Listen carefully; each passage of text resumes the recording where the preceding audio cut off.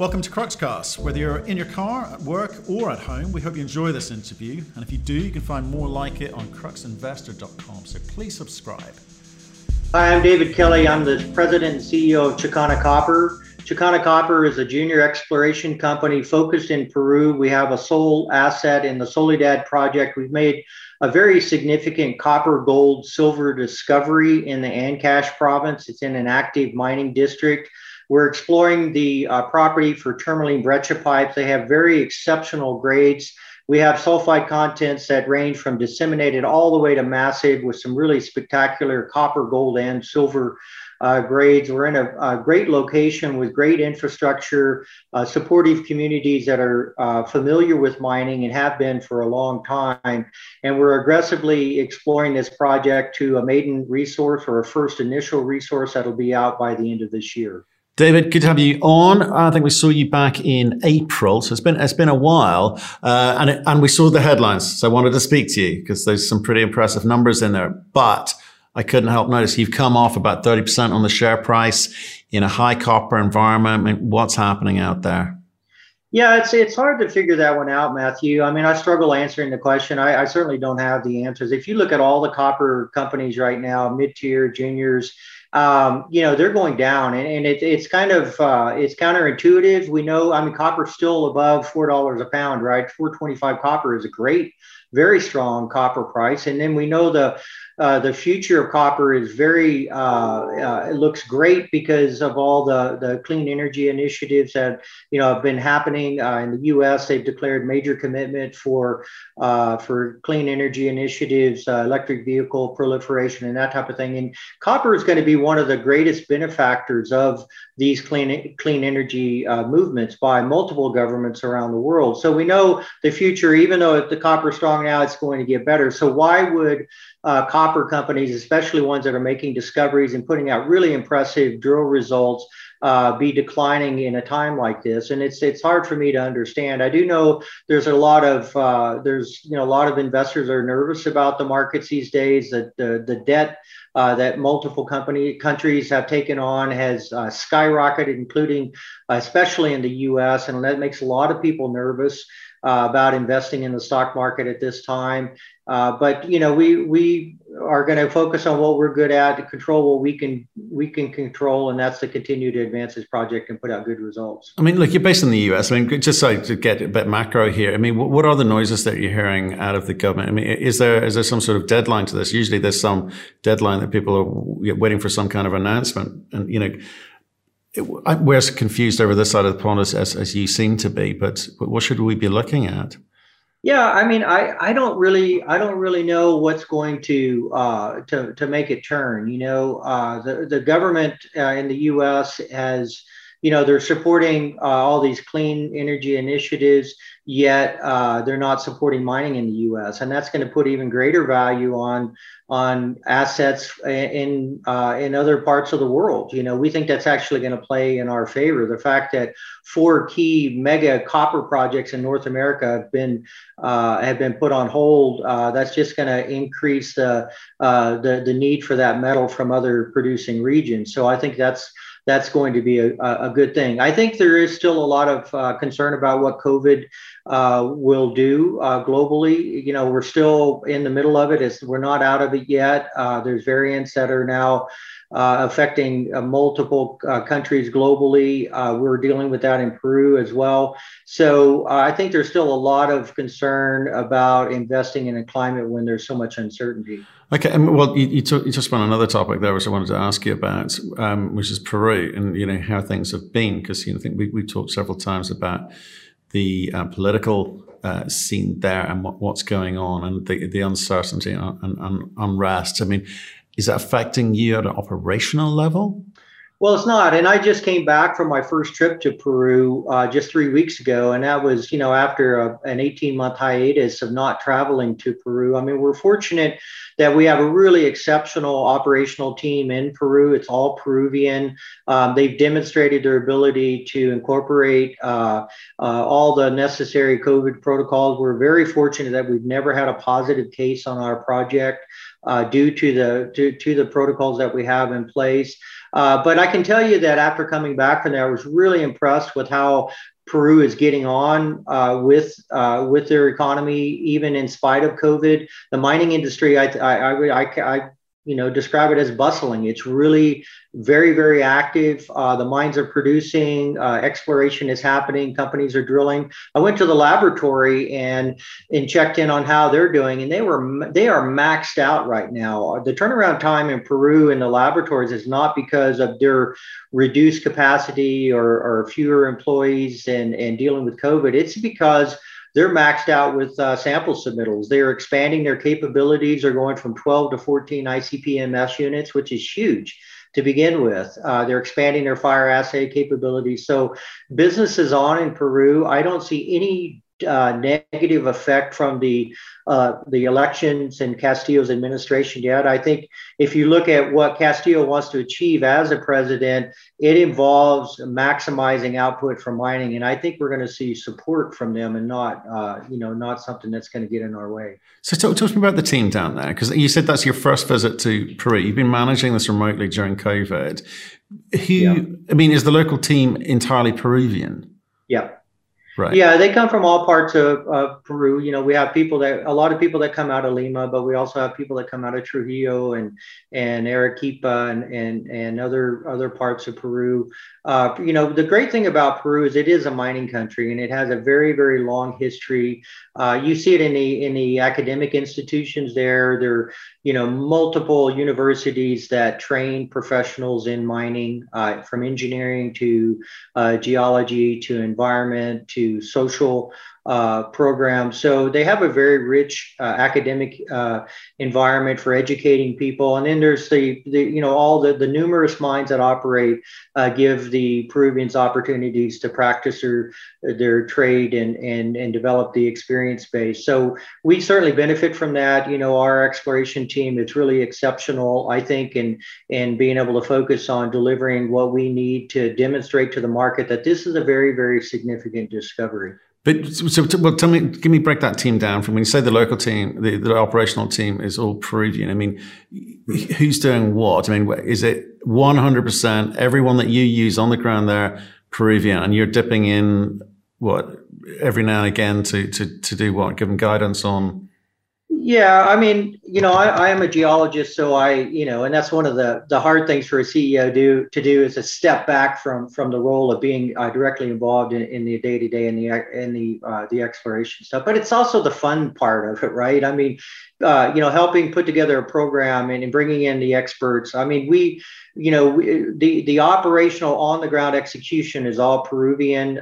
We have a permanent staff of Peruvians that are Chicana employees, and then we employ about 20 local people from the communities that help us expand our on the ground capabilities that deal with reclamation and drill pad construction, and a lot of the initiatives we have with the local communities of improving the infrastructure, repairing aqueducts, and those types of things. There's multiple programs, and those local employees help us with that.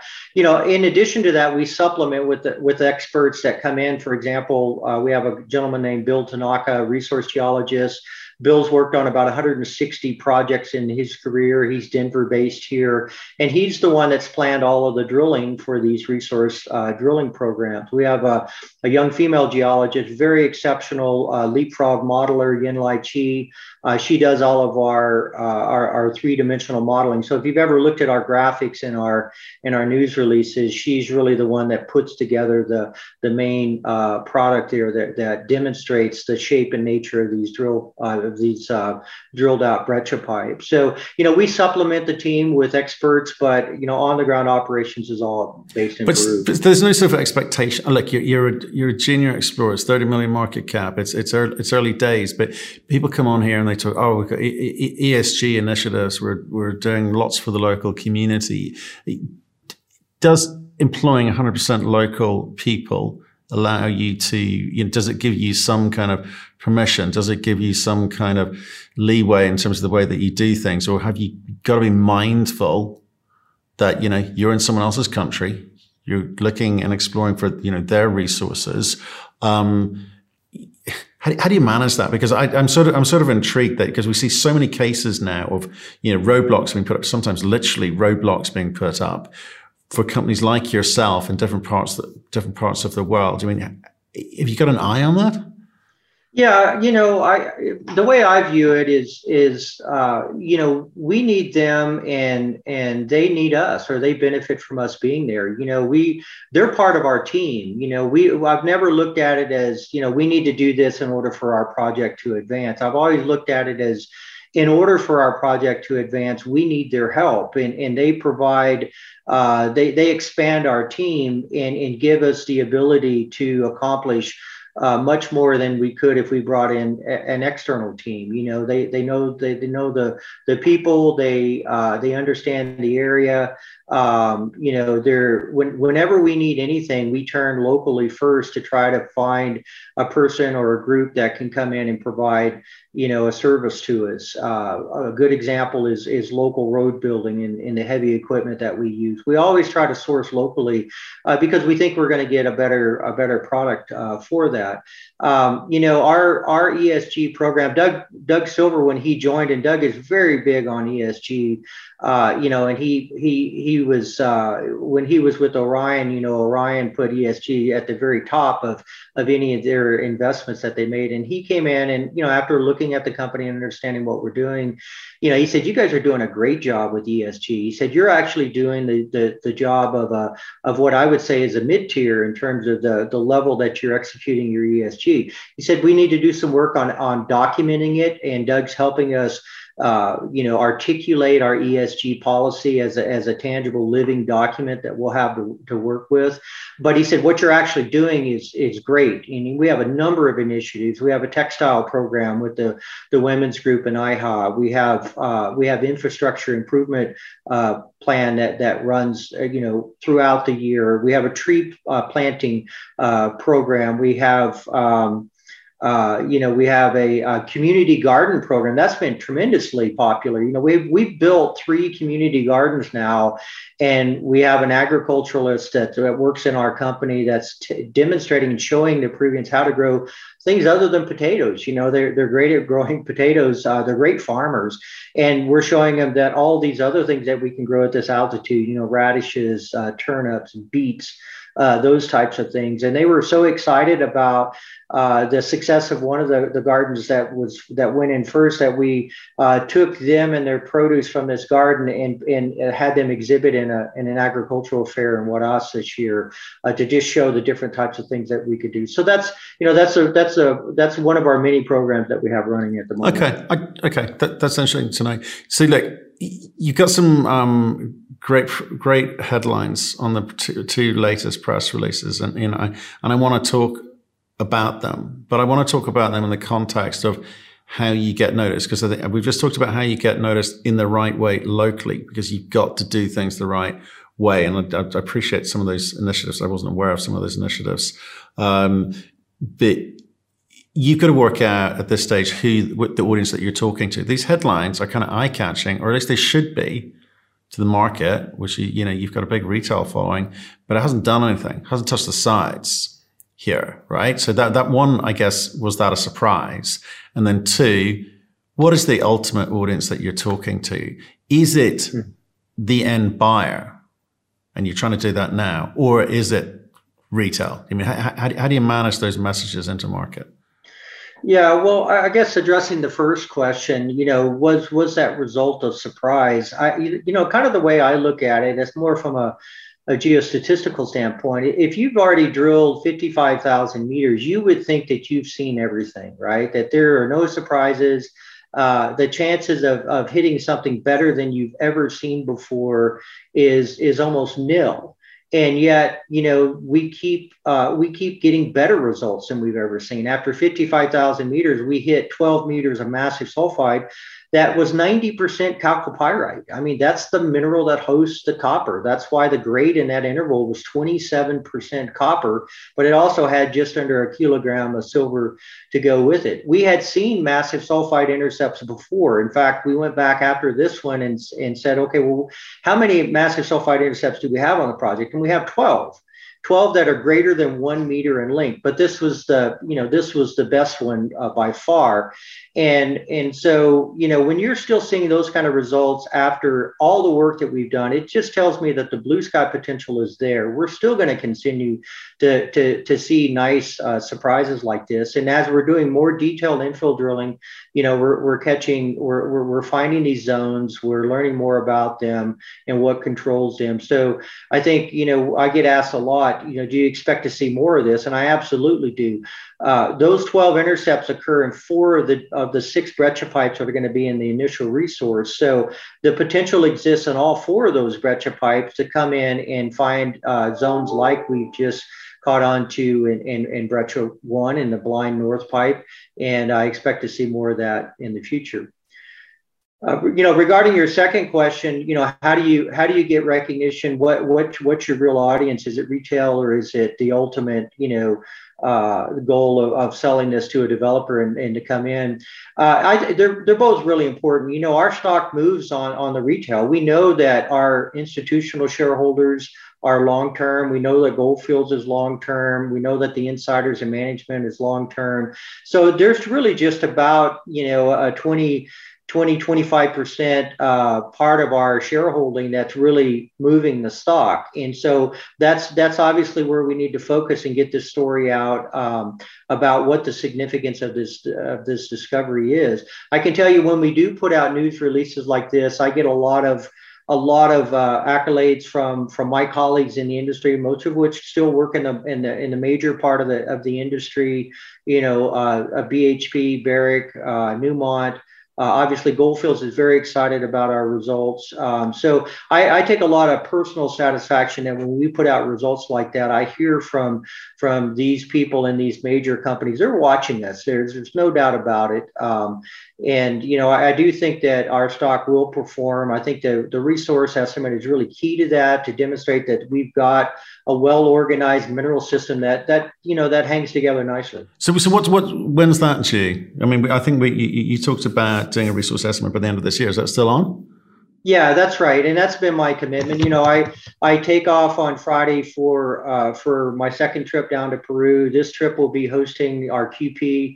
A gentleman named Dr. Gilles Arsenault. He's a very well-known resource estimator in the industry. He's Canadian-based, and he's our QP for the project. He will be signing off on the resource estimate. The last, drill samples just went into the lab last week, and so they're in process. We still have 61 drill holes to publish. That are in various stages of, from assays pending to samples just getting into the lab. So we still have lots of news flow leading up to this news release, or to the resource estimate. But we're on track to get that out this year. We're working really hard, and everyone's aligned with that goal. So just on that, because you need to kind of piece all this together for us. So you've got the resource estimate at the end of this year. Is this just a stake in the sand, or is this something that you're going to stand behind and go, hey, we cracked it here? I mean, how much data is actually going to be in there, and how much is going to be left out? Well, the resource estimate will have all of the resource definition drilling that we've done over this last 32,000 meters of drilling. So, I don't know the exact numbers right now. I'd have to look it up, but the majority, I would say, 20,000 meters, 25,000 meters of that has gone into resource definition drilling, and all of that, 100% of that will be part of the resource estimate. Now, having said that, the resource estimate is just going to be what I call the initial resource estimate. It's only based on 6 breccia pipes. It's only going to be down to 300 meters. All the pipes are open at depth. We know that. We know we can expand resources in the future simply by continuing to drill out what we've already found. Well, we also know that we've got 110 targets on the project. Only 15 of those have been tested. Of those 15, 6 of those ended up being pipes that we've drilled out that are going into the resource estimate.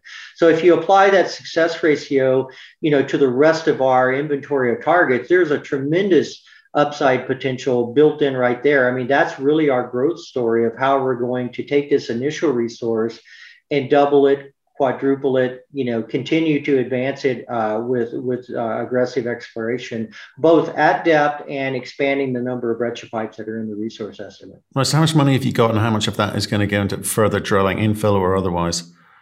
Yeah, so our treasury is right at about 4.75 Canadian right now, and that's enough to see the completion of all the work that's in progress, the resource estimate, and get that published and out to the market. So, we're strong financially. We're not drilling at the moment, and we chose to stop drilling. Once we finished the resource drilling, we decided to stop the exploration drilling, the new target testing, because we're doing some really, really exciting geophysics on the property at the moment. We brought in Goldfields has made available their chief geophysicist, a gentleman named Andrew Foley. I worked with Andrew at Newmont before. He's really an exceptional geophysicist. And it was really the first time we stepped back and said, okay, we need to apply geophysics that's specific to these tourmaline brecciopite type of targets, not apply a standard setup that you do for a porphyry or skarn or an epithermal type of system. There's a lot of kind of template, boilerplate approach to geophysics in the industry. But when you have people like Andrew available to you, you can really go in and tear it apart. And we do what's called orientation surveys. It's really taking these brecciopipes we've already drilled out and have a lot of internal knowledge about, and then setting up the geophysical studies to go in there, different arrangements, different spacing, different types of approaches, and really figure out how to dial it in. And we've done that. We have 2 new geophysical approaches that are being used on the property at the moment. One's called gradient array induced polarization, and the other is a form of a 3D IP. And they have different purposes, but together they really do an exceptional job of identifying where the brecciopipes can occur, and then within those zones, where are the sweet spots where we need to go and target and drill test. And as you recall, we have blind brecciopipes on the property. We know that not all the brecciopipes are cropping out at surface. So not only are we going to go after these 110 targets that are obvious features, but we're identifying new blind drill targets too that will be no doubt part of the future success discovery story of the project. Okay, so here's the challenge for you guys is to. You need a moment here because there's been a sort of slide in terms of the share price, right? For the year. You are getting on and doing some drilling, and there's some big numbers in there, but you've got to piece the story together for the market. You've got to, I know you're coming up with a resource estimate at the end of this year, but if you call that a maiden resource or initial resource or the first resource, people are going to go, oh, that's what they've got. Yet it's only based on, partial data in a sense. It's only based on, would you say 4 or 6 of the brecciopipes? Six of the brecciopipes, okay? So, but people read a lot into that. And we've seen companies come on here and they've said, they've told us in 2 or 3 interviews, we're going to put out a resource estimate. It's only going to be a small one, just a stake in the sand. They've said it 3 times, loud, headlines everywhere. And when they go and do that, people go, oh, we were expecting more. Do you know what I mean? So the more you need to signpost really heavily, what this initial resource estimate is. So what is it? How are you defining it? How should people look at that? Well, our goal has always been to put out a resource that by its very nature underpins the start of what can be a new mine in Peru. We didn't want to start off with a small resource that, if you triple that or quadruple it, then maybe you're starting to look at something that could turn into a mine.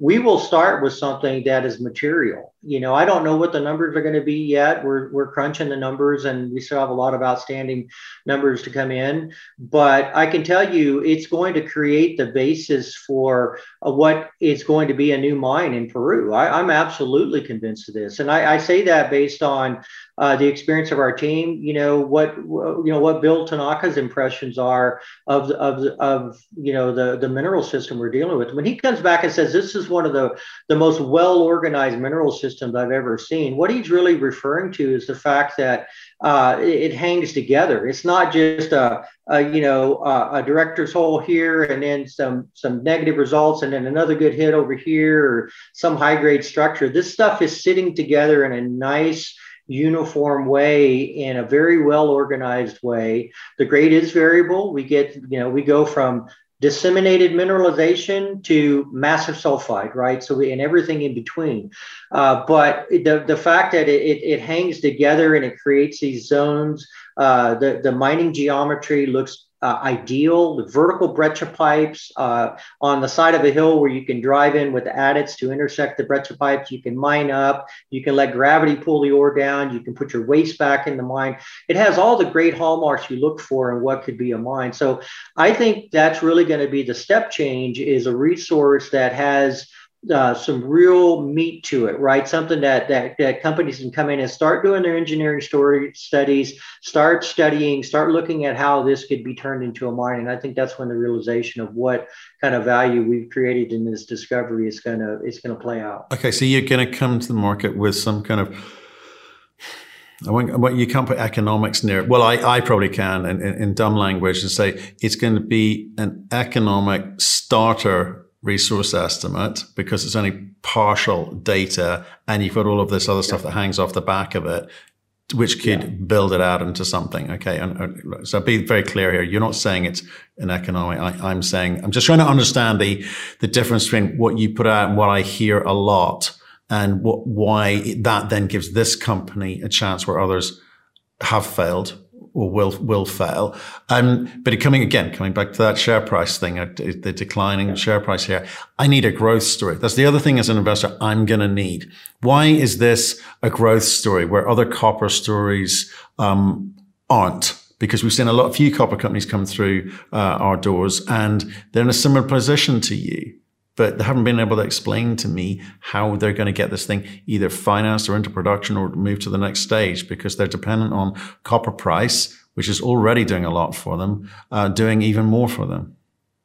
What do you do? Yeah, and I think it's really going to come down to how robust is the resource. And we've talked about this before. Grade is king, and we've got grade. We've got excellent grade. And that grade is going to protect you on the downside when you're in a down cycle for metal prices.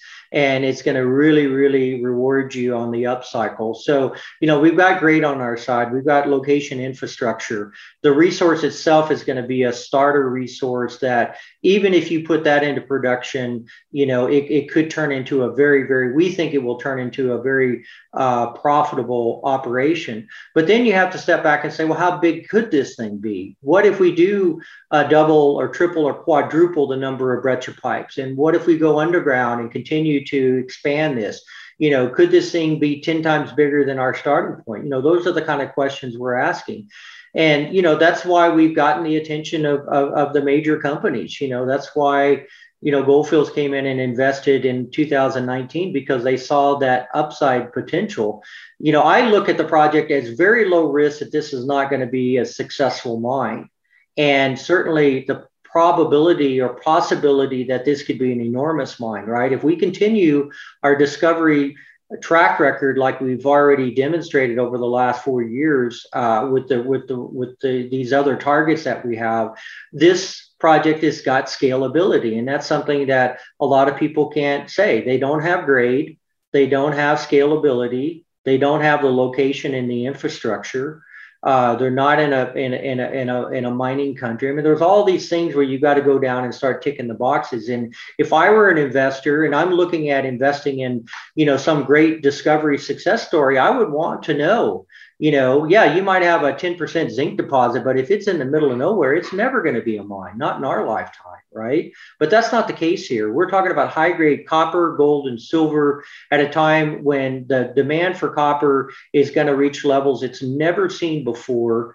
And, and at a time when Peru continues to crank out the copper at the same rate it did before the elections, it's still the number 2 copper producer in the world, and it's going to stay that way for a long, long time. So they need discoveries like we've made. And, we're happy to continue to put out results that indicate that this is going to be a mine in Peru someday. Do you think Gold Fields is part of the problem here? Do you think people are nervous about what their intention is? Do you think that they're going to pick this thing up cheap? I mean, where's the competitive tension that you're going to need to optimize the price here? I mean, that's going to be really important to you. That's one of the things that's going to be important to you. Yeah, I think there is an overhang in the stock as a result of that. I always remind people that there's no first right of refusal. It's wide open. Anyone else can come in, and you see great examples like with SolGold that has, BHP and Newcrest on their register. I know that's an issue in some people's mind, but I think there's a number of ways to move forward. I think the way we finance the company going forward. There's ways of expanding the way we build out our shareholder list. And, Gold Fields has been a great partner for us, and I'm real happy that they came in. I don't really think it's going to be an issue. I think, we've got to get to a certain level for them for it to be on their radar screen. And that's going to be bigger than we are going to start with in this resource. So, they're not going to jump in, I don't think, and try to take us out until we've materially demonstrated that we can deliver this project at the level of their kind of minimum threshold. And that's a lot bigger than we're going to start. So, if we get to that level, then, there's no doubt that people are going to be lined up and want to participate in this. There's always the opportunity. There's always a possibility that, 2 mining companies get involved and it gets developed as a joint operation. You see lots of examples of that as well. So I think there's a perception out there, but in reality, it's wide open. Anyone can come in and invest in our company. Okay. So given that you've been talking the language of this thing could be huge, then the expectation in the market that potentially it'll be really interesting for Gold Fields. You can understand why that's there. But given what the bit I wanted to know is, if you're cognizant of it and aware of it, what do you do about it to get the competitive tension? So, who else has been picking up the phone and going, hey, saw your results. They look great. We're here if you get any more of that. I mean, Are you getting those phone calls? Yeah, we are, and it comes from a lot of different directions. We get mid-tier miners that are interested in the project. There's always a possibility that we don't reach Gold Fields' minimum threshold, and they step back, right? I don't think they'll be the kind of shareholder that'll want to capitulate, but it's possible they could step back and say, we think this is a great project. It's not material to us at this point in time. It could be in the future. We want to sit on our shareholding and let somebody else come in and a mid-tier come in. That could happen. We get lots of attention from royalty and streaming companies, obviously, because we have very high grades and we have multi-metals, right? So, and some of these, royalty and streaming companies are developers as well. So you could bring in a company that helps finance the project going forward. They get involved in the royalties or the streaming aspect of it. They've got the potential to bring in and develop a mine. So there's lots of interesting ways that you can go about the financing. And I can tell you, bringing a guy like Doug Silver onto the board just opens so many doors for us. We just came back from Beaver Creek and we had, 30 meetings back to back over 3 days. It was one of the most gratifying investment conferences I've ever participated in the last, 4 or 5 years. And a lot of the doors that were opened were because Doug was sitting at the table and we're talking to these companies and, they're asking Doug, why did you join the board of Chakana Copper? And, he says, first and foremost, I am a geologist and this is one of the most exciting discoveries I've seen in a long time. He loves this project. He loves the upside potential. He loves the optionality of it. The fact that you've got multiple metals, you've got high grades, you've got great blue sky potential. And Doug wouldn't join join the board of just anyone. Doug is a personal friend. I've known him for 20 years, but he wouldn't have joined the board just on that basis. He's really excited about the project, and he's also excited about what he can contribute to our growth going forward. And I know we're going to see some great things that are going to come out of Doug's contribution. Brilliant. Like, David, I appreciate you coming on and having a chat with us today, updating us. The bit I guess I want to see is, obviously the resource estimate and how you can start talking the language of a starter mine, because you've got so much potentiality, but that costs money. That usually suggests dilution or giving away royalties or streaming deals. You've got to come up with a way of showing the market the potential of, one, being a producer. That's hard. Not enough good copper stories out there. We've been trying to find good copper stories. I want copper in my portfolio. It'd be great to see if and when you can demonstrate that. And then obviously later on the scale of this thing and the economics of this thing. So appreciate your time today. Stay in touch. Let us know how you get on. Okay. Thank you, Matthew. Really appreciate it. Thank you for listening. If you've enjoyed the interview, why not subscribe to Cruxcast or our website, cruxinvestor.com, and of course our YouTube channel, Crux Investor. Plus you can catch us most days on Twitter and LinkedIn. We really love getting your feedback, so please keep it coming, and we'll speak to you again soon.